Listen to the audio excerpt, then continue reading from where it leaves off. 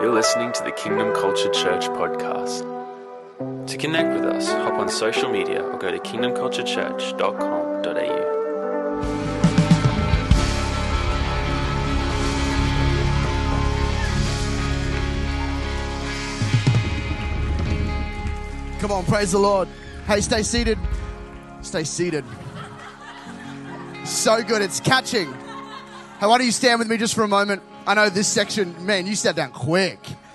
You were like, cool, hey, welcome by. Cool, hey, welcome by. There's a lot of chords. You're doing really well there. Well done. Caleb, that was awesome.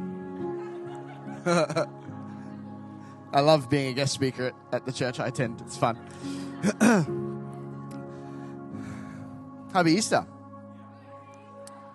I have a scar on this hand. And I got it when I worked at EB Games Factory. Remember that, Caleb? Do you remember Ray? Big Ray? Yeah, so we were mucking around at Smoko one time and I was just out of school. And we were literally just mucking around and he threw me into a pallet. He was quite a big guy and he threw me, and as I left his arms, I saw this look on his face of, oh, I'm at work. This is a teenager. I'm the boss. This could be terrible. And I smacked into this pallet and I held onto it and it fell backwards. And it didn't fall. I let go and fell onto the rack and I cut my hand really badly, and it was bleeding everywhere. And I had to go see a lady called Nicole, who was the OH&S lady, and she was really scary. And basically they just asked me 70 times if I was going to sue them, and I said no, because I was young and silly, should I? But it took Anna about probably 6 years of being with me to notice the scar. And one day we were hanging out and she touched, it did. And she touched the scar, touch it, babe. And when she touches it, I go, because I'm not very manly. And so that's my manly, that encapsulates me as a man. But I've had it for ages, and it took her so long to see it, even though it was there for like 5 years of knowing her. You can be seated.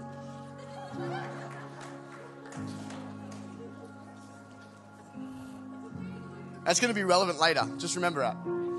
The thing that was always there, that was really obvious, that you didn't see.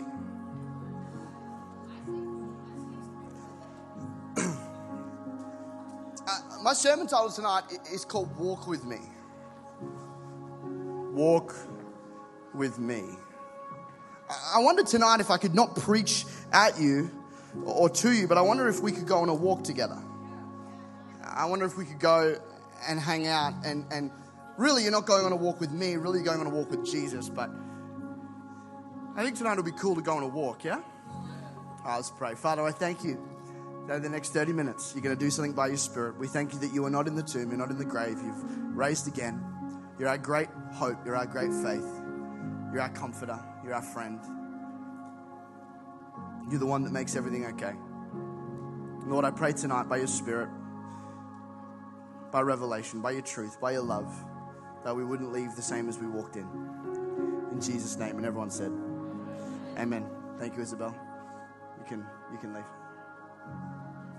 I know you have to leave properly. It'd be awkward if you were like, yes, sick. We're going to talk tonight about the Emmaus Road. Now, this isn't this isn't Bible trivia, which I would beat you in, Andy. It's, probably wouldn't. Yeah, well, we'll get back to you. We'll get back to you. I wouldn't. I might Old Testament. Anyway, who here knows what the Emmaus Road is? Don't fake it if you don't. If you do, show me. Cool, 4% of the room, which is awesome, because that means we get to go on a walk together, and it'll be really open for you. And I've read this story before, but when I was studying for tonight, I feel like both my Easter messages, if you were here this morning, I preached on what do we do on Saturday.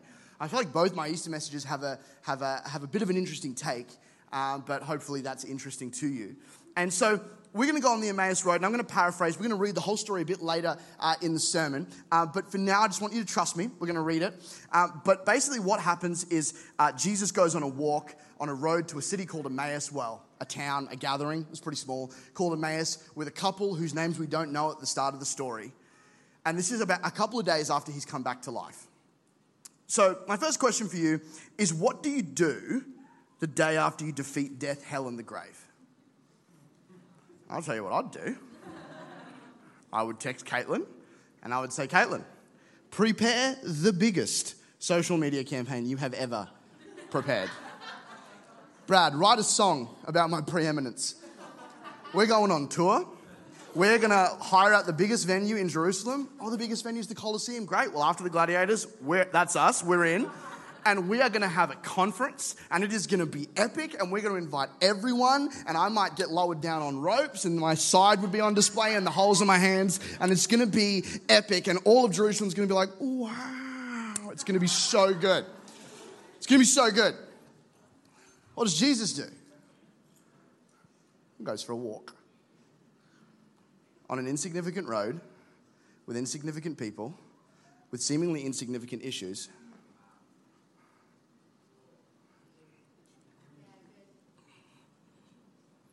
I love what Dan mentioned about the women who went to the tomb, which that's a whole sermon in of itself. But I don't have time. But later, in June. But what I love is when he says, hey, why are you looking here?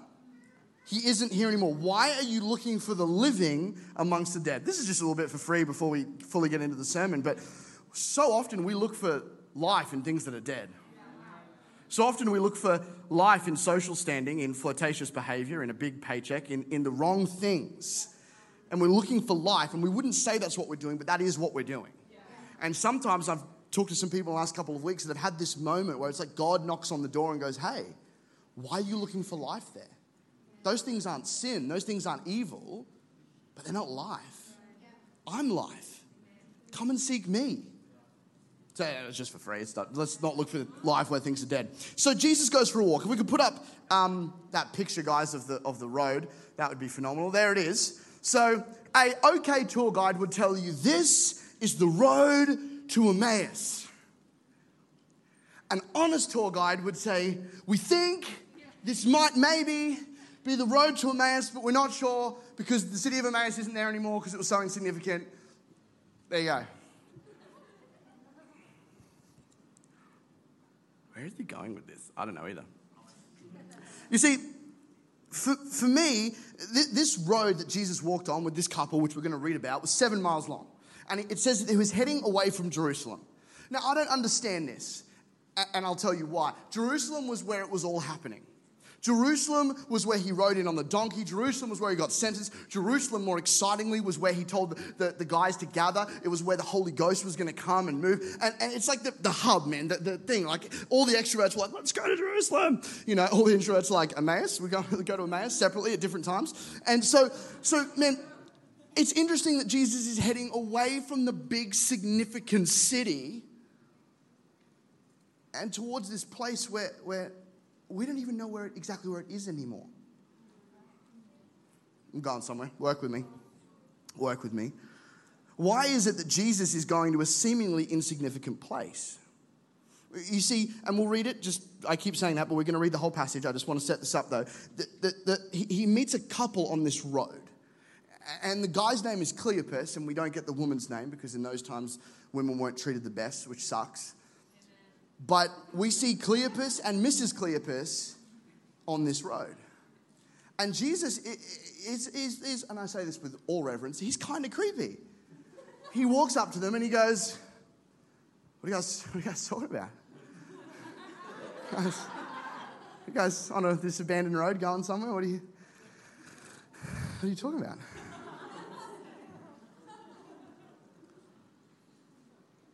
Isn't the Bible so fascinating in that no story is ever wasted and no detail is ever just put in there just cause? Why is Jesus going to an insignificant place? Could it be Jesus is far more concerned with our journey than he is with the destination? And obviously I'm not talking about our eternal destination, but I'm talking about the things of this world. Could it be that he's much more interested to see our character in the process? We talked about this morning, didn't we? Saturday's a great measuring stick, better than Sunday.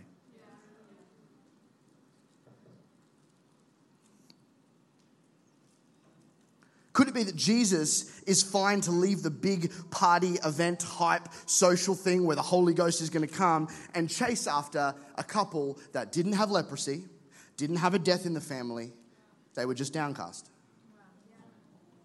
A couple of days after he comes back to life and takes the keys of death and life and beats up demons in hell, a little bit extra biblical, but it's fun. Like a couple of days after that, he goes on a walk. You see, this challenges me because my personality is not always bad, but I'm very drawn to the big thing. I'm very drawn to the seemingly measurable metric health big thing, which is not a bad thing. That's how God made me. But Jesus challenges me in this story. And as he goes, and we can see in Matthew, if we cross-reference it with Matthew 18:12, what do you think? If a man owns 100 sheep and one of them wanders away, will he not leave the 99 on the hill and go look for the one that wandered off? You see, Jesus is really hard to understand. But if we as people need to understand him and his ways implicitly, we won't get anything done. We see this all through the Bible. One that, I could give you 100, but one that came to my mind was Abram, who becomes Abraham. God gives him some huge directives. He's chilling in Ur of the Chaldeans and he's just living life and he's got his family, he's got his thing, and God says, move. What? Move. Miracle and breakthrough stories in the Bible are almost always preceded with illogical obedience.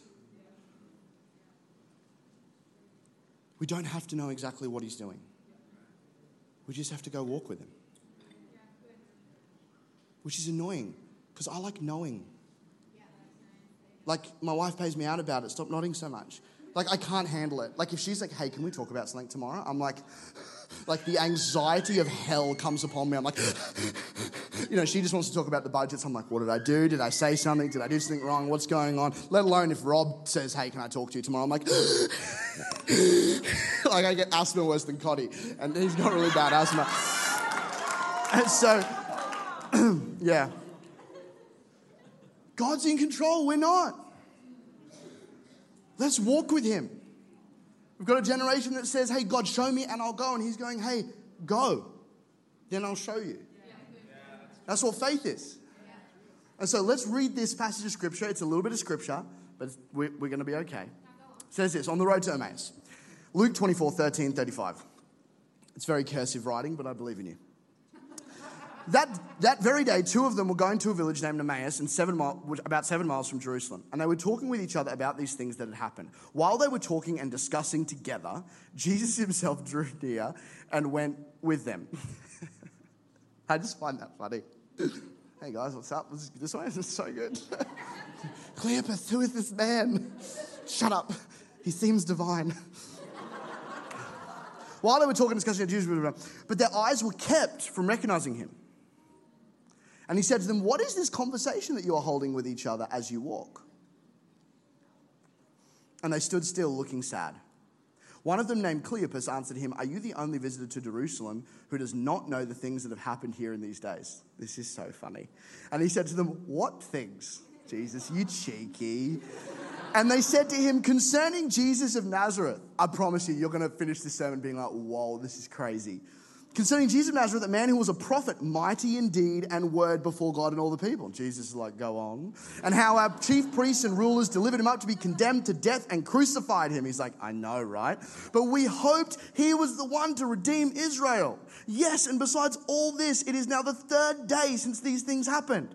Moreover, some women of our company amazed us. They were at a tomb early in the morning, and when they did not find his body, they came back saying that they had even seen a vision of angels who said that he was alive. Some of those ones who were with us went to the tomb and they found it just as the woman had said, but they did not see. Isn't it funny when you go and you see a miracle and you see a breakthrough, but you don't really see it? And he said to them, O foolish ones and O slow of heart to believe all the prophets have spoken. This is Jesus talking to Cleopas now. Sometimes also, as a two, sometimes Jesus is so intense. I'm like, just cuddle them and say, it's me, I'm here, I'm alive, look. But instead, he goes all intense and he says, O foolish ones with slow of heart to believe what the prophets have spoken, was it not necessary that Jesus should suffer these things and enter into glory? And beginning with Moses and all the prophets, he interpreted to them the scriptures, the things concerning himself. Jesus did a Bible study with a couple on a road to Emmaus. Jesus went through the old text and said, hey, more than even the thing in my side and the holes in my hands, let me prove it through scripture. It's pretty cool, though. So they drew near to the village where they were going, and he acted as if he was going further. But they urged him strongly, saying, "Stay with us, for it is toward evening and the day is now fast spent." They urged him strongly, "Stay with us." There's no time. So they went in to stay with him. When he was at the table with them, he took the bread, blessed it, and broke it and gave it to them. And their eyes were opened and they recognized him. And he vanished from their sight.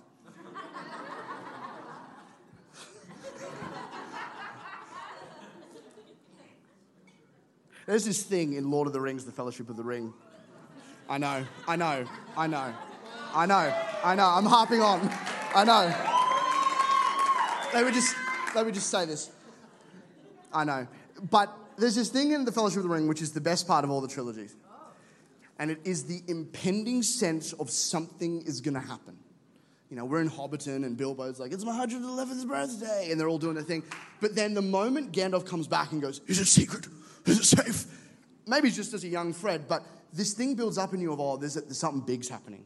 I think Cleopas and Mrs. Cleopas had this on the walk to the town. Yeah. Something's happening.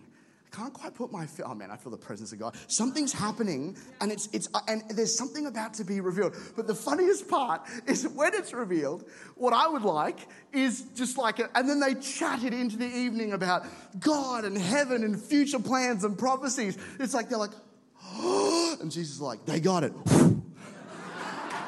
It's like, can you imagine Mr. and Mrs. Cleopas? "Hey, have you seen that? Where's it? Oh, it's full on." They said to each other, this part is beautiful, I want you to catch this. "Did our hearts not burn within us while he talked to us on the road and while he opened up to us the scriptures?" And some of y'all haven't read this before. Hey, it's unreal. I had read it before, but I hadn't read it before. You know what I mean? "And they found the 11 of whom they were gathered, saying, 'The Lord is risen indeed and has appeared to Simon.' They told him what had happened on the road and how he was known to them in the breaking of bread." This passage is tough because there's about 75 different theological pathways you could follow, but we're going to follow one. Izzy, can you come back and hang out on the keyboard? That would be phenomenal. What we're going to do is there's a couple of points, and we're going to break down this story piece by piece. Because this might not sound like an Easter message, but it is. And I'll tell you why it is. It's because Jesus, days after being raised from the dead, displays exactly why he died. Because we know that he died for sin and for cancer and for divorce and for abuse, and he died for those who are downcast. He died for those who are disappointed. This is the most Easter message ever. Or maybe not ever, I don't know if I can say that. All right, I'm about to make the guys at the back job a nightmare because I'm going to be jumping around scripture. But that's okay. Hey, I just want to honour, it's hard in church because you don't want to honour one person and not others, but I really want to honour, and wait till I finish to clap, I want to honour Brianna Hamilton because, this week, she's had some people in her world pass on. She's had work to do. She's done team night. She's coordinated the graphics for both services, and one of the messages was quite late. And I just think that's loving your life not unto death, to make sure that a service happens. And we've got many people that make a service happen, but making a service happen and doing what you feel called to do in the middle of pain is admirable, amazing, integral. So can we just honour Brianna?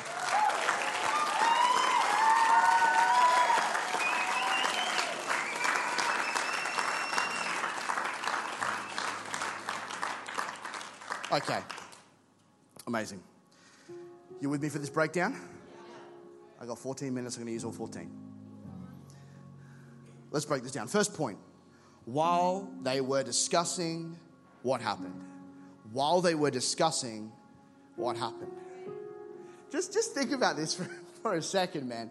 Like I'm trying to find a couple with a space in between them in the seats, and I can't. So, Anna, if you could move one seat that way. And Jess, if you could move one seat that way. And this isn't actually that worth it, but I just want to do it. So Dan and Jess are walking along the road to Emmaus, and they're chatting, but be downcast. So chat and be downcast, yeah.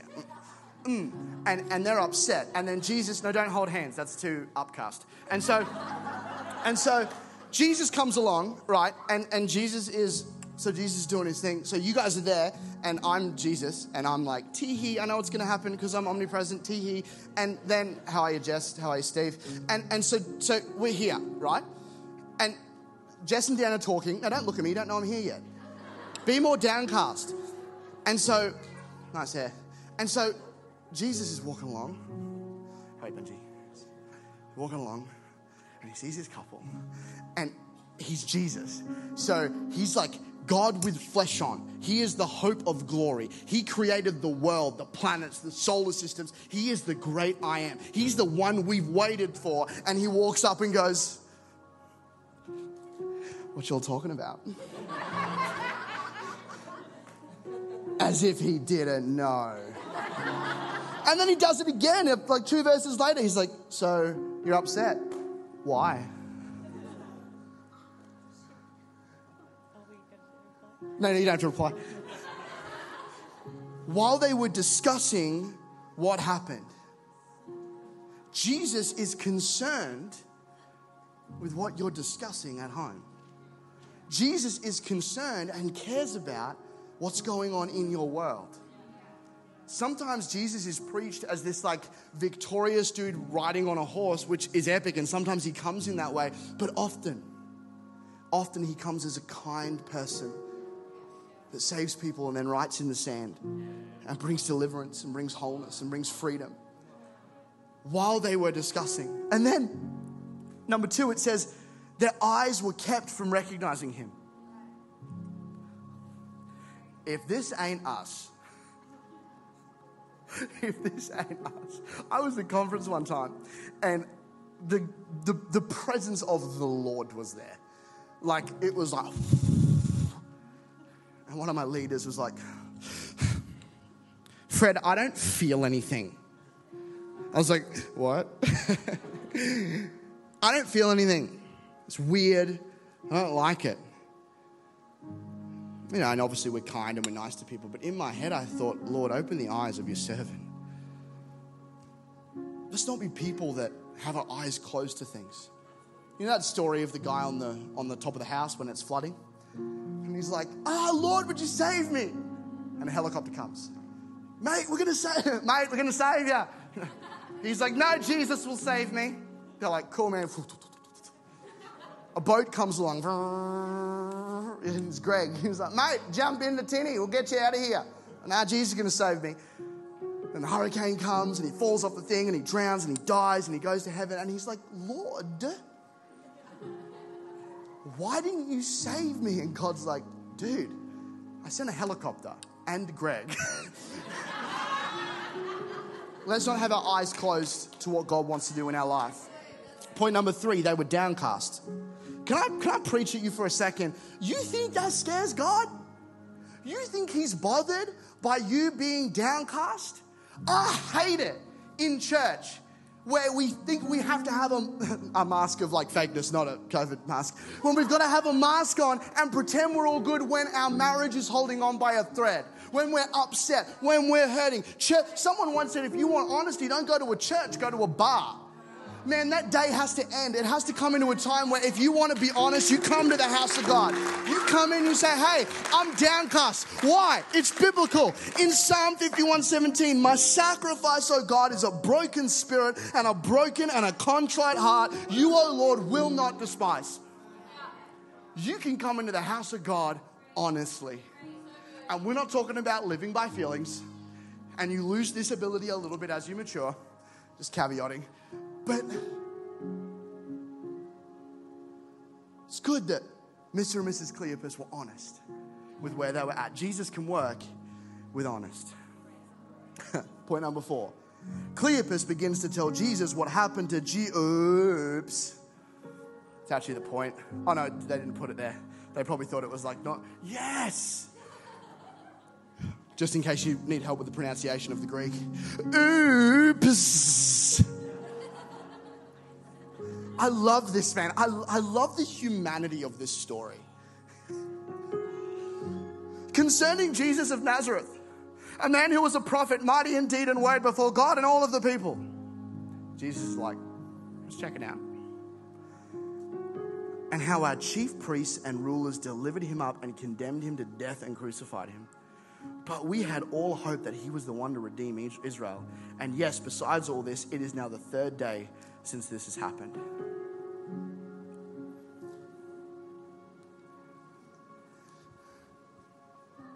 They were standing before the great I Am, but they were quoting him as though he was.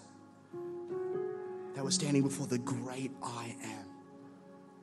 And they're going, he was a prophet. He was going to be our Redeemer. He was. Are you missing the great I Am because of what was?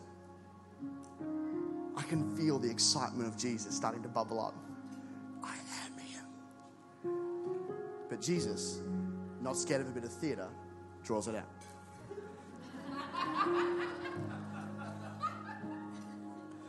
Meant that respectfully. Meant that respectfully. He tells Jesus all about this. And then Cleopas says something that we can all relate to with every fiber of our being. But we had hoped.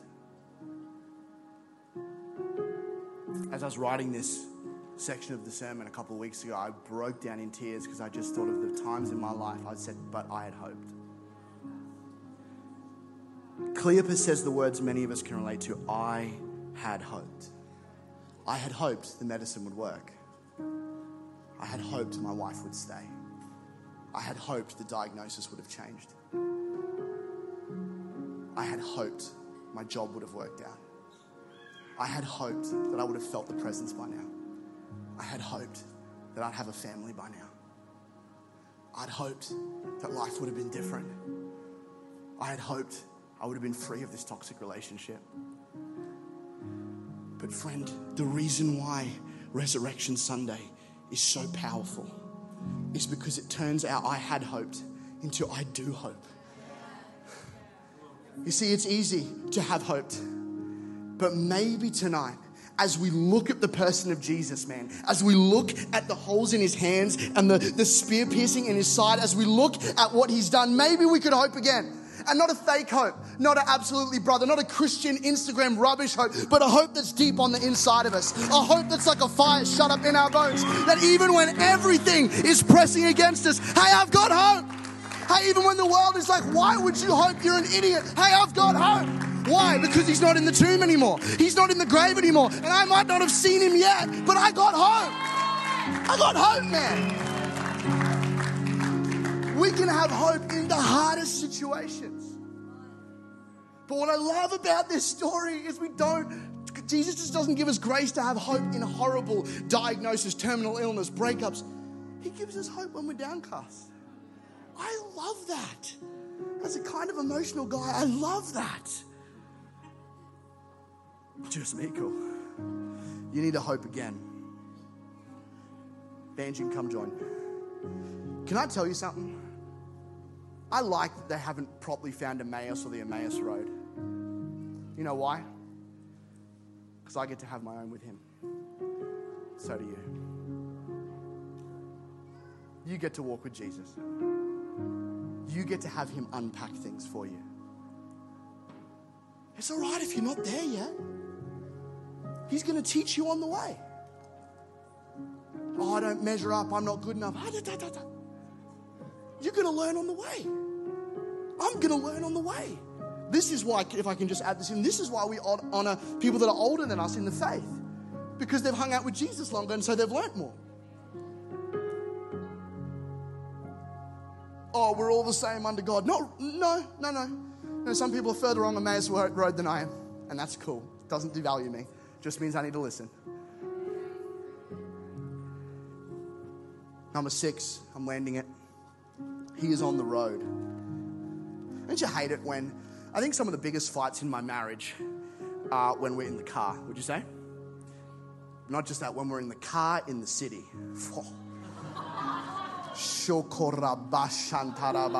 We still haven't figured it out because we're both good drivers. I'm probably a little bit better with the maps, maybe. Yeah. And so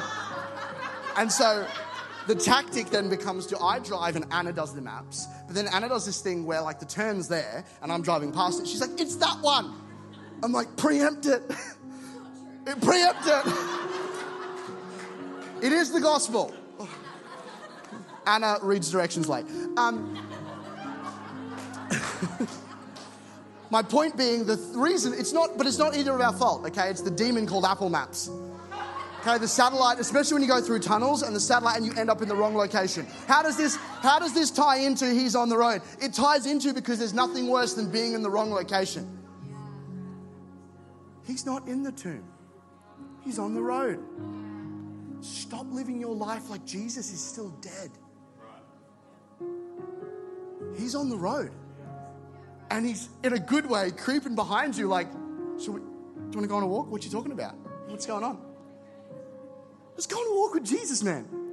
Number 7, I'm the one that you've been looking for. I'm the one you've been looking for.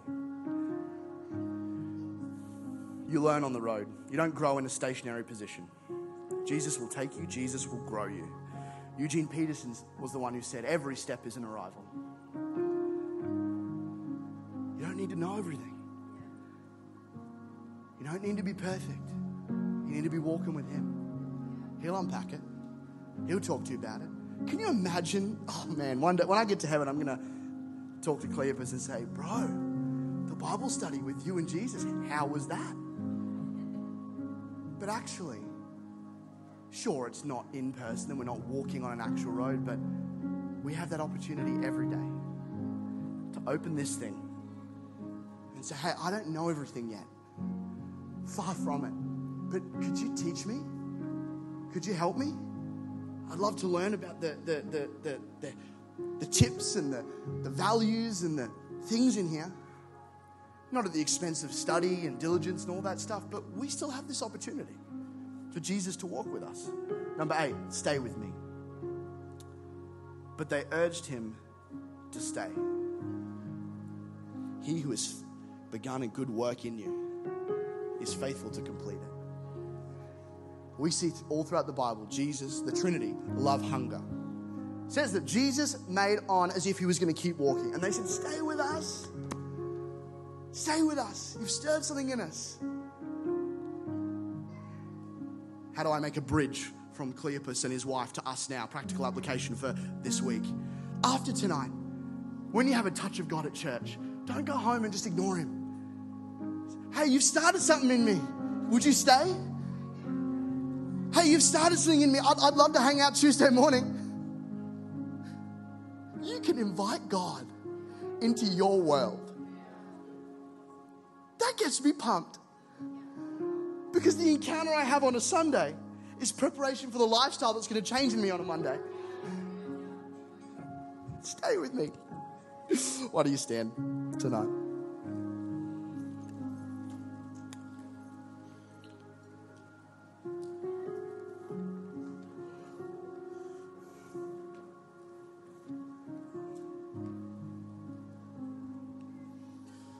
Praise God. What's the time? 6:52. We're going to finish at 7. Praise the Lord. What are we singing? Hey? I don't know. Yeah, Resurrected. Yeah, do it, Brad. Brad knows. Not yet, though. I've got to finish my last point. If we could put the last point up on the screen, that'd be awesome. See it in the blank. See it in the blank. Why did Cleopas and his wife realize it was Jesus after he broke the bread? Now, it could have just been a supernatural thing. So I did some study just to check. Commentators, ancient, modern, and in between, have seen the revelation of Jesus' identity in the breaking of the bread as having some kind of Eucharist referent or implication. Essentially, they're saying it's just a representation of something, which may be true, but they're not sure. I had a much more Fred Porter thought. I think maybe as he broke the bread at the table, I think they probably saw his wrists. And as he broke it, they realized, wouldn't have been the first time Jesus used the holes in his hands as a living proof that it was God. And so my final point is see it in the scars. See it in the scars. And when I say that, I'm not talking about Jesus' scars, even though that's awesome. I'm talking about see him in yours. Often we look for Jesus in the dream, but sometimes Jesus is in the disappointment. Often Jesus is in the details. And I, probably more than anyone, love a hilltop moment. My goodness, give me hilltop moments. Live recording, it's going to be nonsense. And of course, Jesus is there. But I think Jesus gets giddy with excitement when in the middle of your pain and your hurt and your trauma and your diagnosis, you go, hey, Jesus, you've brought me this far. Would you stay? Jesus, I know you're here. The reason why I wanted to preach this on Resurrection Sunday, even though it's a bit post the stone being rolled away, is immediately Jesus shows us why he died. It's to walk with humanity. It's to teach us. It's to encourage us.